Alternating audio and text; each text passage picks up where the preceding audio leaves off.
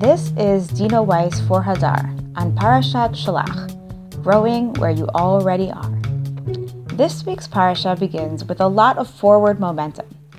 Benei Yisrael are so close to reaching the culmination of the exodus from Egypt, and finally entering into the land that God had promised to them. Scouts are sent into the land to investigate it, but their return marks a shift in momentum as they bring back a frightening report about gigantic fruit, the giants who eat them, and a land that consumes its own inhabitants. Benei Yisrael react to this report with panic and an attempt to reverse course. Despite all of the horrors that they went through in Egypt, their fundamental reaction to the challenges of conquering the land of Israel is to give up completely. Instead of moving forward, they want to go back, even at the price of death. Vatisa kol ha'ida vayitnu et kolam vayibku ha'am balayla hahu. Vayilonu al Moshe v'al Aaron kol Benei Yisrael vayomru alehem kol ha'ida lu matnu be'eret Mitzrayim o b'midbar hazeh lu matnu. V'lam Adonai mevi otanu el ha'aretz hazot linpol b'charev nashenu v'tapenu yehiyu lavaz. Halo tov lanu shuv Mitzrayma. Vayomru ish al achiv Nitna Rosh v'Nashuva Mitzrayma. The entire group raised their voices, and the entire people cried on that night. All of Benei Yisrael complained about Moshe and about Aaron.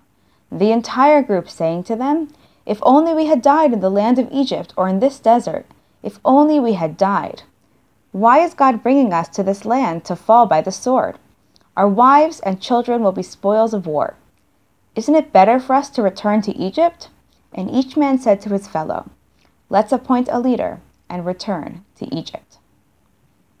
The fear and panic that Benei Yisrael exhibit here is understandable, but examining what they say more closely can give us access to the real concern that animates them.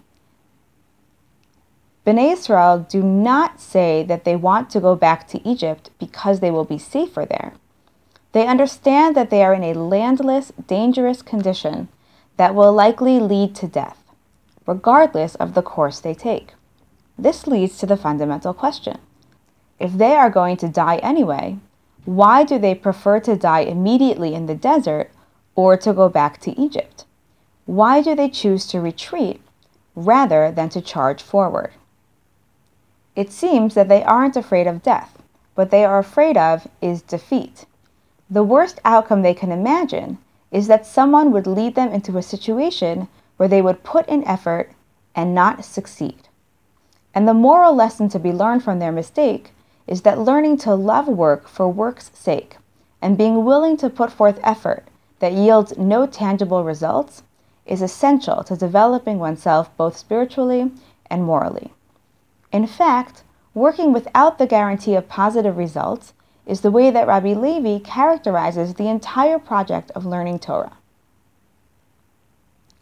Amar Rabbi Levi, lekastal nakuv, shesachar ba'alav po'alin lemaloto.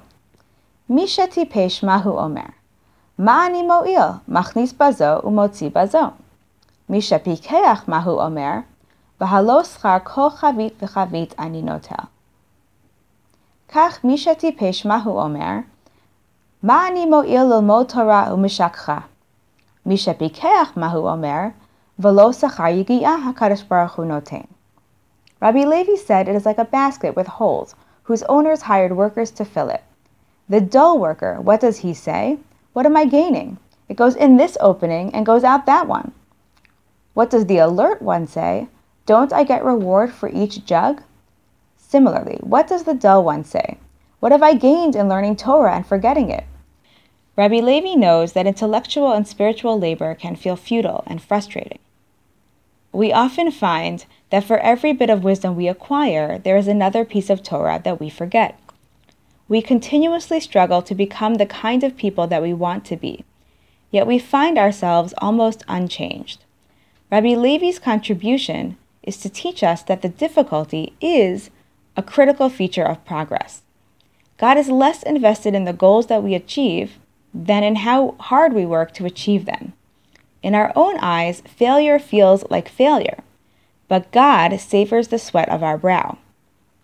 And perhaps it is because God so loves the work that perfection itself proves so elusive. God's valuing of work itself is echoed in Pirkei Avot. Antigonos ish socho kibel mishimon hatzadik. Hu haya omer, al tiyu ka'avadim hamishamshim et harav, al menat lekabel paras. Ela havu ka'avadim hamishamshin et harav, al menat shelo lekabel paras. V'yihi mora shamayim aleichem. Antigonos of Socho received from Shimon the righteous. He would say, "Do not be like servants who serve their master in order to receive a reward. Rather, be like servants who serve the master regardless of whether you receive a reward. And let the fear of heaven be upon you." The great Hasidic master, Rabbi Menachem Nachum of Chernobyl, author of the Me'or Einayim, suggests that abandoning a quest for spiritual progress and the feeling of success plays a vital role in experiencing real spiritual growth. He explains that most people know that absence comes before presence, and that failure comes before victory. So they accept some amount of spiritual regression in the quest for closeness to God. They think that they are descending in order to ascend, and are willing to accept when they feel distant from God, in order to become even closer to God in the end. However, the Me'or Einayim is not satisfied with this approach, and continues, Ach ha'emet, sheha'adam hu eino yachol la'amod tamid al madrega achat. וטעם אחד הוא כדי שיבוא אחר כך למדרגה יותר גדולה, שבכל דבר צריך להיות הדר קודם להוויה, וכשרוצים להגביה למדרגה יותר גדולה, צריך להיות הדר קודם. לכן צריך ליפול ממדרגה שהוא עכשיו. But the truth is that a person cannot constantly stand on one level. And one reason is that it is in order that he come afterwards to a greater level. For in everything there needs to be absence before presence. And when we want to rise up to a greater level, there needs to be an absence before then. Therefore, he needs to fall from the level that he is at now. According to the Me'or Einayim, the take one step back for two steps forward approach to viewing spiritual progress is limited. Instead, he argues that a person should focus not only on where they want to go, but also on the place where they are now. There is no time in your life that is a vacuum, that is just a means to get you somewhere else. Every moment of your journey has intrinsic value. God is present even in the places that feel distant, and even in the stages that feel low and far from your goal.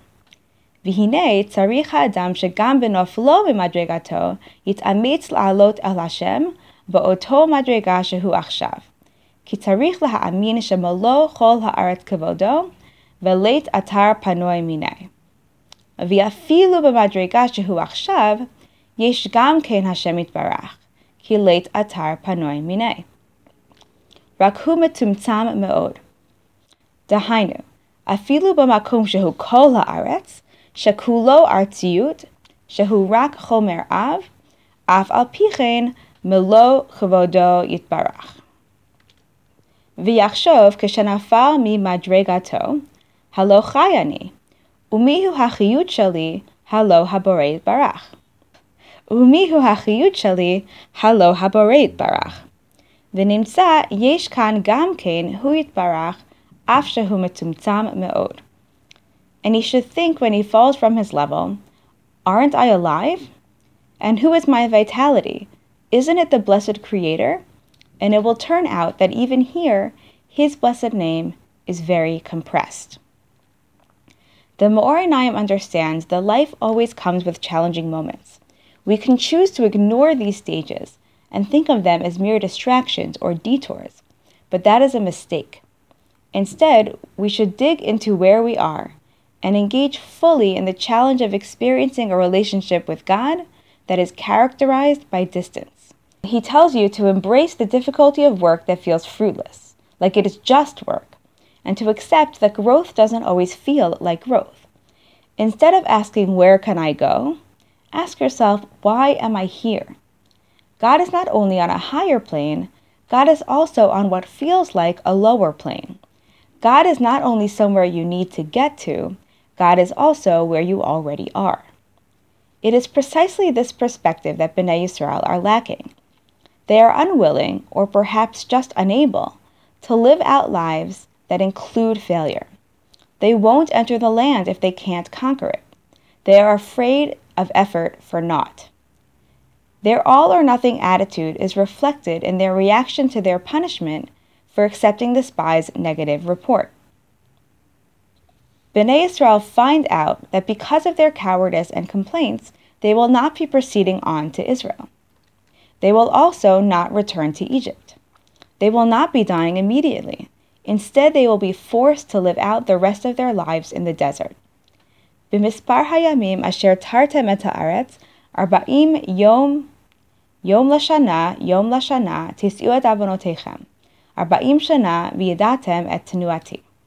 According to the number of days that you spied on the land, for 40 days, 1 year for each day, you will bear your sin for 40 years, and you will know my displeasure. This resolution is unbearable to Benei Yisrael, and they try to undo their past mistake. Their desperation drives them to try to enter the land of Israel anyway. Vayashkimu baboker vayalu el rosh hahar lemor, hinenu, va'alinu el hamakom asher amar Adonai, ki chatanu. Vayomer Moshe, lama ze atem ovrim et pi Adonai, v'hi lo titzlach. Vaya'apilu la'alot el rosh hahar, va'aron berit Adonai u'Moshe lo mashu mikarav hamachane. Vayered ha'amaleki v'ha'kanani ha'yoshev bahar hahu, vayakum vayakatum ad ha'chorma. They woke up early in the morning and went up to the top of the hill country, saying, "We're ready to go up to the land that God has spoken, for we have sinned." Moshe said, "Why are you transgressing the word of God? It won't be successful." But they presumed to go up to the top of the hill country, even though neither the Ark of God's covenant nor Moshe had moved from the camp. The Amalekites and the Canaanites who lived in that hill country came down and defeated them, pursuing them as far as Hormah. But why is this choice that Benei Yisrael made to enter the land of Israel not considered to be a righteous act, a declaration of repentance? Why did it have to be met with death and destruction rather than success? The answer is that it is repentance on the surface for the external sin of refusing to go into the land, but it did not touch on the root of the problem. Benei Yisrael did not need to be willing to go into Israel and die there, but to be willing to accept being where they are. Their real sin was not that they were swayed by the negative report of the spies. Their sin was in their reaction, their impatience. If you are in the desert, you are supposed to be in the desert. If you are on a path, your job is to walk, even without a guarantee that you'll reach your destination. And this might have been too steep a demand for Benei Yisrael to meet, but it is still a goal that we, as their descendants, can strive for. Our parashah closes with the mitzvah to wear tzitzit. The language that the verse uses to describe the purpose of the mitzvah is velo taturu, you will not seek. Tzitzit remind the wearer to follow the will of God and not to follow the impressions of one's eyes. This language echoes the opening of our parashah, Shelach lecha anashim v'yaturu et eretz Canaan. You should send out men and they will seek information about the land of Canaan. This points to the way in which tzitzit come to address or compensate for the sin of the spies. And the commandment ends with, Ani Adonai Elohechem, asher hotzeti etchem me'eretz Mitzrayim, liot lachem le'elohim, Ani Adonai Elohechem. I am Hashem your God, that I have taken you out of the land of Egypt in order to be your God. I am Hashem your God. The final words of this parashah belong to God saying, I took you out of Egypt in order to be your God. God did not redeem us in order to take us into Israel, but in order to be our God, wherever we are. Wishing you a Shabbat of growing where you already are. Shabbat Shalom. Thank you for listening to our weekly Divrei Torah. To see more from our archive, please visit hadar.org/Torah.